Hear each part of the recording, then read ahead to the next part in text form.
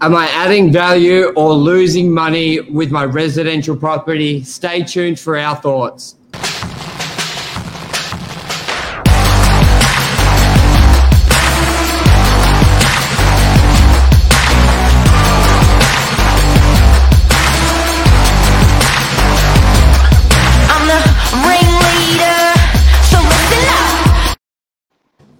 Good morning, everyone. Welcome to Morning Minutes, episode 363.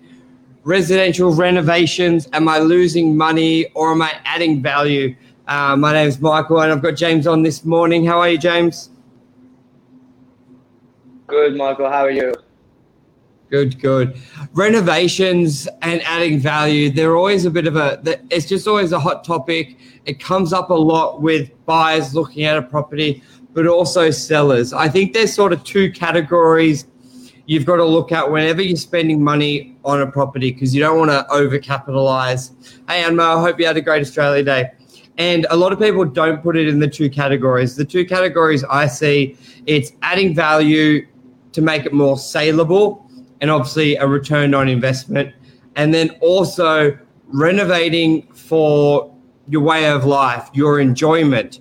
A lot of the time, people want to do both and have the return on investment outcome, but it doesn't always happen like that. I know what you even said to me earlier, James, just off air, where you're like, should it be times 3 what you put in? Like you spend 20 grand, you should be able to sell it for 60 grand more. And especially in our area, we don't really see that, and we can run through that a bit. But what's sort of your view on adding value for sale, James, compared to like what would someone look to do compared to maybe a lifestyle renovation? Yeah, I think there's a balance between how much work actually needs to be done. And I think a lot of it comes from the owner's perception, what's in the owner's head. If I do put this money into it, I have to make that return back and then some. But from the eyes of the buyer, quite often I think they're looking at it thinking, oh, this is nice, but I would change this, I'd change this, I'd put my own touch on it. And that's how I'll really enjoy this property. And generally speaking, I think if someone does full-blown renovations, they're doing it for themselves. They're not doing it for the buyer's eye. They don't know what the buyer's taste is going to be like. So there's a fine line to cross on doing the work because you feel like it's adding that extra saleable value, but actually, is it being detrimental? Is it making the property less desirable for the potential purchasers? So it's a really difficult one to cross. And you think you just have to go a little bit easier than maybe the full-blown works, as you were saying, Michael. So maybe there are certain jobs that will definitely make it more appealing, but is it actually detrimental? Probably a lot of the time, because people want to put their own touch on things. They don't want to live in what feels like someone else's home. Yeah, so just like what you're saying, a lot of people like things done very personable, how they would like it. So I find with there's sort of a couple of categories. You sort of almost do all or nothing. You never want to do a half a renovation, because if they've got to do the other half, your half may not match their half. But to break it down to the two categories, adding for resale and also to live in. Now, resale would be, as you said, neutral, Anma. So the best sort of stuff would be paint, carpet, landscaping. Because a lot of the time, a buyer, if they're going into a home and everything else, like cosmetically, is really well presented, they sort of not deterred by the bathroom not being done or the kitchen, because that's very personable to them, especially a kitchen renovation. And they're almost acceptable for that challenge if they're prepared to do work. Where a lot of the time, the homeowner will be like, let's do the kitchen because that's what I would want to do. They do it their way, but then they've spent a lot of money on the kitchen because in my experience, whenever you do anything with waterproofing or anything like that, the cost always blows out. So you spend all the money doing the kitchen, but then you don't have the money to do the carpet. You don't have the money to do a fresh coat of paint. You may not have the money just to recoat the timber floors of the balcony or do the landscaping, because you sort of go, well, we've done the major thing, the kitchen. But when selling a property, from experience, when you go to a home, let's say, that has pristine lawns, landscaping, the painting's immaculate, the the deck's been re-timbered, that has a very, very good effect. And when it's only the bathroom and kitchen to be done, and to be honest, they're really the cheapest add-ons. You could almost do everything I said for the same cost as the kitchen.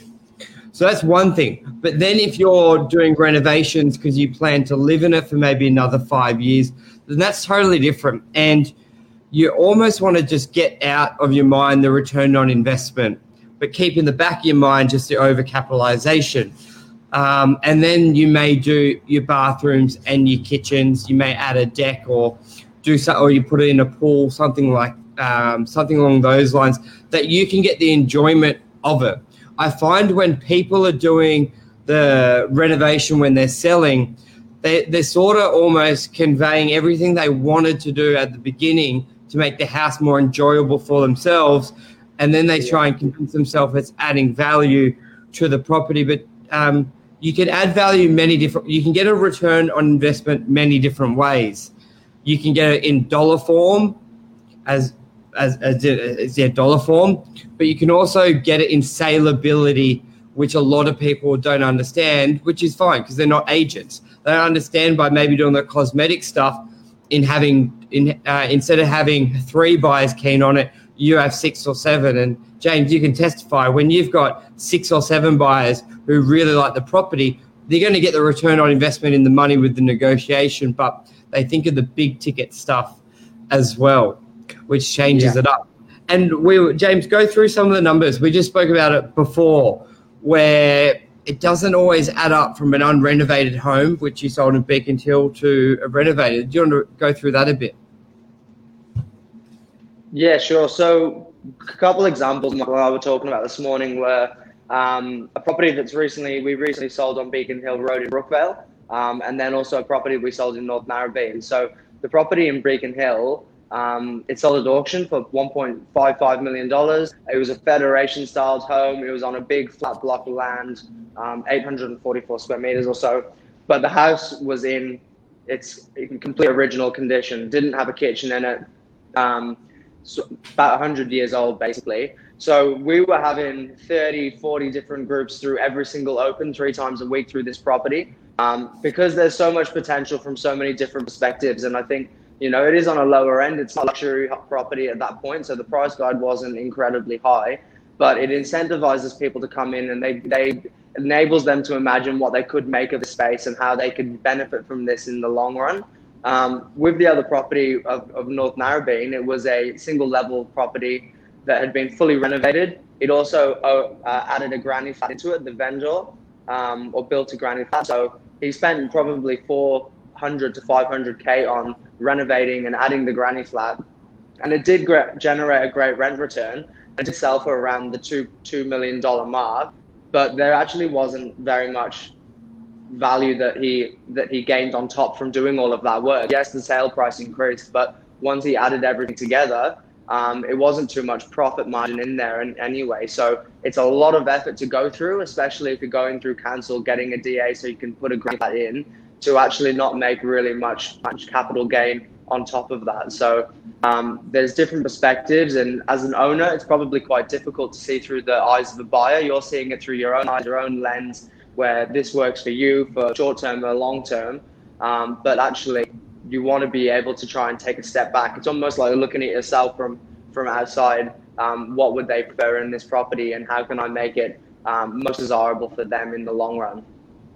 Yeah, and even the other one we sold in Beacon Hill Road, which was sort of a renovated, you could have redone it, or it was fine, and that sold for 80 grand more. And I think we can all... Yeah, something like very similar. Was it 155 or 162? It sold for very similar or a little bit more. Yeah. So, and how, if you did some of the key things that a lot of people would think of, let's do kitchen and bathroom, you're actually selling for less than an unrenovated one. So it can be a big arm wrestle. So as Mark always say, you want to, as what's the saying, least amount of money for maximum impact. And that's key when you're doing anything. And I almost think the rule of thumb is do less. If you think you should do it, wait, ask the agent, and then maybe decide. I think less is best, because a lot of the time you don't get that return on it, which is a bit of a myth, because a lot of people think there's such big money in buying, renovating, flipping. It's sort of, I know it's sort of that American culture where you always see these shows, but I think the biggest thing is time in the Australian market, Northern Beaches market. It's time. So, I think anything else you want to add on to that, James? No, I was just thinking, it's tough as the owner. You've got emotional attachment to the property, the sentimental value. There's all sorts. So it's hard to separate yourself from what you've probably been in for a long time and love. So as you say about that, speak to the agent, see what they think is going to help with the sale most what's going to be most beneficial. What are the little things that you can do that will leave the buyers with the best taste in their mouth? So as you were saying, things like landscaping, gardening, things that they're going to be left remembering. The kitchen and the bathroom, something, you want to be really personal with that, take your own touch. So doing that work, I tend to agree. I don't think it really does make it more important for the buyer, unless you're looking for that one particular unicorn that loves the property, that wants everything totally done for them with no work to be done. But you're really winding down the pool of buyers in that sort of pot as well. So there's definitely a few different perspectives to take on it. So speak to agents, see what they say, see what's going to hopefully incentivize or get as many buyers through the door as possible, make the photos look nice, all these little things, rather than committing to, massive work in the property. Yeah, awesome. All right, James, thanks for that, and we'll be back tomorrow morning. Thanks, Amal, Luke, for watching and commenting. Cheers, everyone. Thanks, guys. Bye.